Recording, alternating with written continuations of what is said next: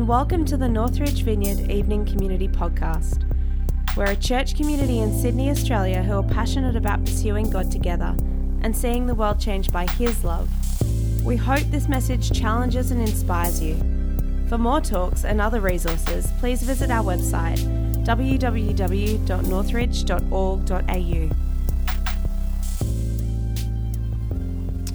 Amazing. I love those Bible Project videos. Welcome to a slightly more close-up version of the scene that you saw before. It's wonderful having a zoom lens for a change. We are, and also welcome back to church for a new year. Something we love to do in January each year, you might have noticed, is we like to spend the 4 or 5 weeks that we get in January talking about some spiritual practices or spiritual disciplines. It's often a time of the year where we kick into New Year's resolutions or we try and make changes in our lives. And so I wonder whether this year, maybe some of your other New Year's resolutions might have already fallen over, but I wonder whether this year it might be an opportunity to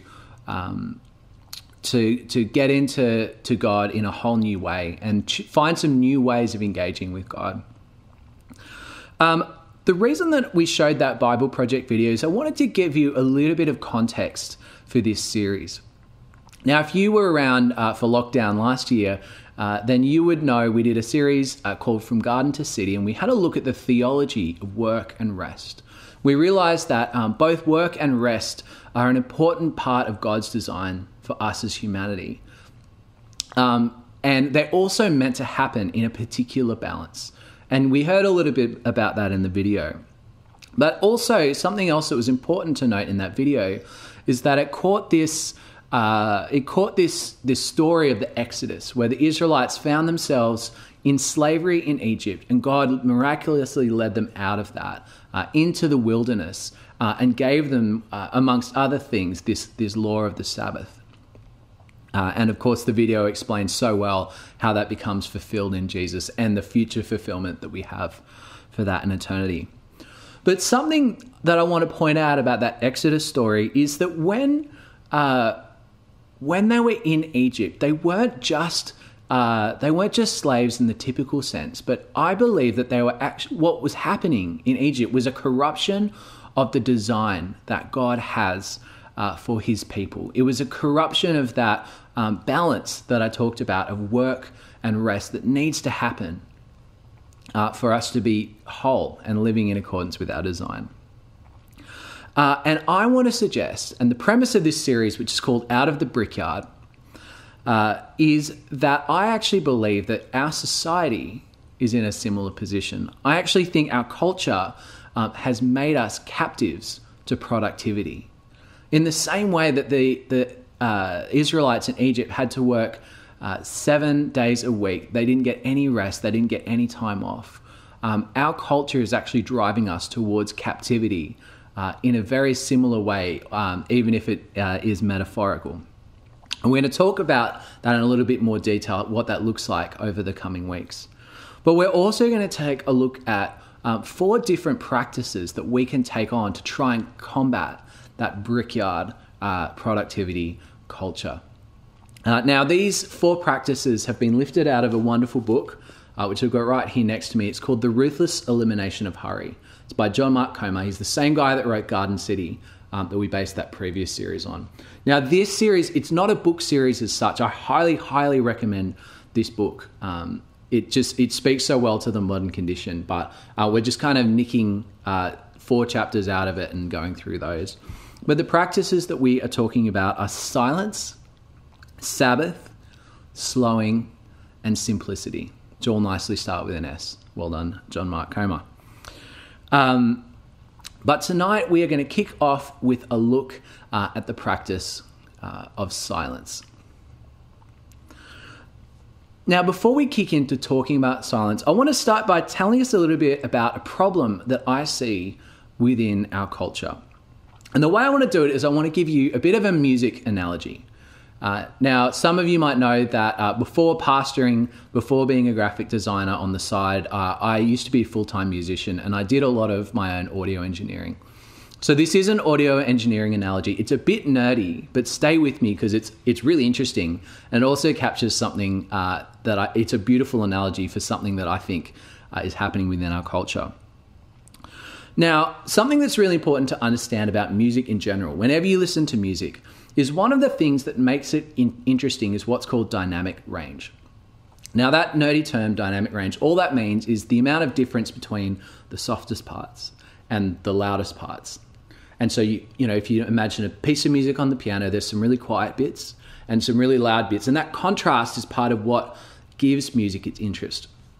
Now, when you record music, you have the ability, using a thing called a compressor, to reduce the amount of difference between the loudest and the softest parts of the music.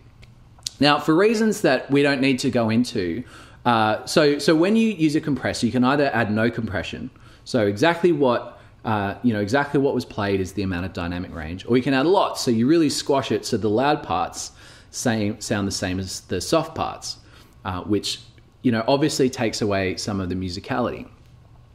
And for reasons that I don't have time to go into, when you record music, generally the best way to compress it is somewhere in the middle. So don't just leave it with all the dynamic range and don't completely squash it, but sort of smooth it out using a compressor. And I'm going to show you a picture that'll help illustrate this. Smooth it out to try and make it sound the best. Now, over the last 30 or so years, there's been a really interesting phenomenon where music has been getting louder and louder and louder. Some executive probably decided that music sounds better when it's louder. And so let's compress music so that it's as loud as physically possible. So, sometimes you listen to a song and it kind of gets to the end and then the next one comes on and it's like way louder. Technically, they're at the same volume because your speakers are only, your earphones, your speakers are only capable of putting out a certain amount of noise. But when you add compression, you can make it sound louder. And so I'm going to try and put up, if technology works for us, a little graphic that'll help you see what this looks like. There we go. So if you're familiar with waveforms at all, what's happened in music since the 80s through the 90s and particularly in the 2000s, it just got to the point of being absolutely ridiculous where there was no dynamic range left in music. Now, you'll be pleased to know that this has kind of cooled off a little bit, particularly with Spotify and services like that doing compression for you. But the reason that I take you down this slightly nerdy technical sound engineering journey is because I think the exact same thing is happening in our society. I think what is happening, I'm just going to try and do this without accidentally playing a video. Here we go. I think what's happening in our society and what's happening with our lives is exactly the same. We are living in a culture that is constantly demanding more of us. It used to be that you could go home from work and leave work at work, but because of technology that's designed to make our lives easier, we're pretty much always on. It used to be that when you go and see a friend and you have great conversation and then you come home, but we are constantly in conversation with people because of our devices. We're constantly at the mercy of notifications, which can take our distraction away from whatever or whoever we're with at any given time. I think we have a culture that really prizes busyness, and when you're always busy and hard to catch, that's seen as almost equivalent to success. And I don't think that's the way that we're supposed to live. I'm not hating on technology here. Technology does some wonderful things, but the question is, how do we want to use it, and do we want to let it control us? Do we want to be like music that's been compressed so that it's so loud but there's no more musicality left? Is that who we want to be? Now, it turns out the Bible actually has something to say to this. And so if you have a Bible handy, why don't you switch it on or open it up to 1 Kings chapter 19. And we're going to read just a few verses starting from verse 11 here. But while you're turning there, the story goes that the prophet Elijah has just done a major display to all of the idol worshippers, and he's just totally crushed all of the idol worshippers with fire. It's this very impressive scene. But off the back of that, the king decides that Elijah needs to die. And so he is running through the wilderness, escaping. It's actually a fantastic chapter to read through. It's very dramatic. there's so much you can learn from it. But Elijah is running and running for his life, and finally hides in a cave, and is waiting in the cave because he just desperately needs God's help. And so we pick up in this cave. Let me pull up the passage. Then he said, so this is God. Then he said, "Go out and stand on the mountain before the Lord." And behold, the Lord passed by, and a great and strong wind tore into the mountains and broke the rocks in pieces before the Lord. But the Lord was not in the wind. And after the wind, an earthquake, but the Lord was not in the earthquake. And after the earthquake, a fire, but the Lord was not in the fire. And after the fire, a still small voice. So it was when Elijah heard it, that he wrapped his face in his mantle and went out and stood in the entrance of a cave. Suddenly a voice came to him and said, "What are you doing here, Elijah?" And the story continues, and God encourages and strengthens Elijah. But the reason I've shared this passage with you today is I think often when we need to hear God's voice, we look for it in all of the spectacular and the miraculous things. You know, we often seek out a word of prophecy, or we want to experience him in worship. We open the Bible and we read and read until it speaks to us. And now all of those things are good. I'm not saying any of them are bad. In fact, I wish that I would pursue God in those ways more often. But sometimes I think the answer is not to look for God to break through in spectacular ways, but to slow down enough that we switch off all of the other voices that are speaking to us, and we allow ourselves just to hear that still small voice. Now, if you've been around the church for a while, you might have heard that phrase, still small voice, before. But something that I learned reading through a commentary this week is that those words, literalistically translated from the Hebrew, they don't quite make English sense. But having given you a bit of context, I think they're actually really beautiful. Still small voice is literally translated as the voice of gentle silence. The voice of gentle silence. Isn't that beautiful? And so I wonder whether if you're seeking God for something, if you need encouragement, if you're feeling tired or burned out, I wonder whether the thing that you need in this moment is not more activity, is not more input, but actually some silence. Now, this is something that I kind of came across in my own faith journey kind of accidentally. Back before there was a pandemic, we used to do men's retreats, and I absolutely loved them. And one of the highlights for me was always on the Saturday, we would have like an hour or 2 hours where we would go away and we'd turn off our phones, and we would actually just spend 1 to 2 hours with the Lord on our own. And I'd usually take a Bible or a journal or something with me. But what I found myself often doing for those long periods of time was literally just sitting in silence, being attentive to the things around me, not necessarily praying, but just waiting on the Lord, and not trying to make up stuff, but just being present with God in silence. And there was, even though I wasn't doing anything, there were such beautiful times. Last year I read another book that has a red cover, and I'm going to show you the cover of this because I got the ebook version, but it's a book called, you probably can kind of see it. It's called The Deeply Formed Life by a guy called Rich Villodas. Again, highly, highly recommend this book. And I was reading it towards the end of last year when we were on holidays in November.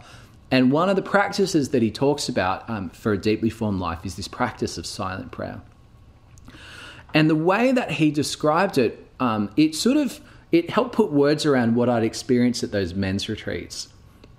And so I want to just give us a little bit of his wisdom before we give it a go. But being in silence with someone is one of the most intimate and vulnerable things you can do.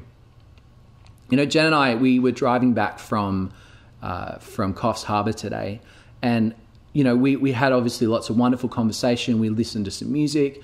We tried to listen to a podcast, but Davey had other intentions. But when Davey was asleep, we just had this period of sitting silently with each other. And it wasn't that we were, just off in our own worlds, but we were present together in the silence. And I think it takes quite a lot of vulnerability for that, but it's actually really wonderful, I think, for relationships to be able to take that space together. And I think it builds intimacy. And so to finish up, before we give this a go, we're going to look at 4 tips that Rich from the book cover I showed you earlier shares for the practice of silent prayer. And so let me just read a short passage from this book. Rich says, "In basic terms, silent prayer is the practice of focusing our attention upon God through the simplicity of shared presence. It's a surrender of our words to be present with the Word, with Jesus. There's been a lot of talk in our culture about the benefits of mindfulness. The difference between mindfulness and silent prayer is communion with a person. The object of mindfulness is often better psychological and physical health, which are, of course, very important things. But the object of silent prayer is communion with God. One of my favorite stories about this kind of communion comes from the life of Mother Teresa. During an interview, she was asked what she says to God when she prays. Her answer was simply, "I don't talk, I listen." Believing he had understood what she had just said, the interviewer next asked, "Then what is it God says to you when you pray?"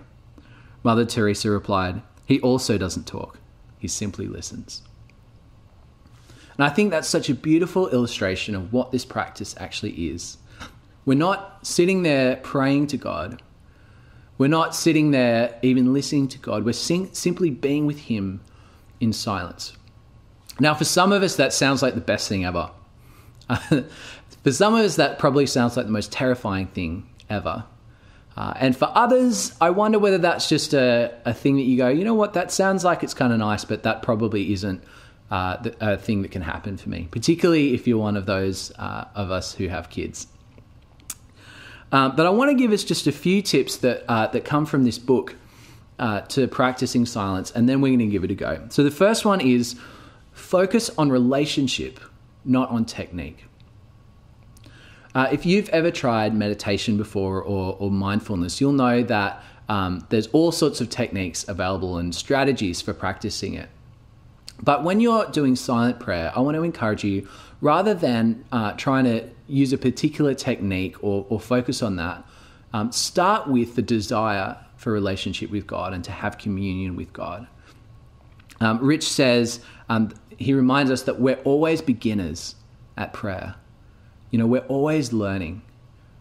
I think sometimes it's easy to imagine that every other Christian has this wonderful, rich prayer life where they just have this open conversation with God. And if that's you, please tell me your secrets. But I think for the rest of us, I certainly engage with that. I feel like I'm always a beginner with prayer. And so rather than focus on a particular technique or doing it the right way, just focus on being with God and then let the rest come. See what works for you. So that's tip number 1. Focus on relationship rather than technique. Number 2, normalize boredom. Something I remember when I was doing those quiet times during Men's Retreat, I'd often get about a third of the way in and just honestly start to get a little bit bored. I might feel like a sense of God's presence at the beginning, or I might have some great thoughts come through my mind, but after a while I start to kind of think about the time and look around at what other people are doing and seeing when we might be able to head back. And that might feel like, if you feel that, which you probably will if you spend any length of time in silent prayer, I just think that that's part of the experience. And the wisdom that Rich has for this one is really good. He reminds us that God is not primarily a God of good feelings. It's not actually about sitting there and having a wonderful feeling or encounter with God, but he describes it almost as a purifying experience of being willing to give up our sense of feeling good or feeling busy or connected or important. And if we're feeling bored, but we keep pushing in, I think that really honors the Lord. And so let's just normalize boredom in this practice. The third piece of advice he gives is to reframe distractions. Now, I think boredom could be classed as a distraction, but as you sit there in silent prayer, you're going to get distracted. It's just going to happen. I encourage you to try and minimize those distractions. Airplane mode on your phone is a wonderful thing. But there's a quote that he includes from Thomas Keating that says, if you experience 10,000 distractions in silent prayer, think of it as 10,000 opportunities to return to God. I thought that was pretty profound. So rather than try and shut out the distractions or pretending they don't exist or thinking that there's something wrong with you, let's try and reframe them instead. So number 3, reframe distractions. And the final piece of advice is remember that God is always waiting with open arms. As I was preparing this message, I got the sense that I think for some of us, we don't feel like you don't feel like you could engage in something as simple as silent prayer because you feel that you need to do something a bit more spiritual or something better to kind of return to God. In the book, Rich reminds us, you might be familiar with the story of the prodigal son. But in that story, the son comes home to his father not because of a renewed heart, but because of the need to survive. And yet the father's waiting there with open arms.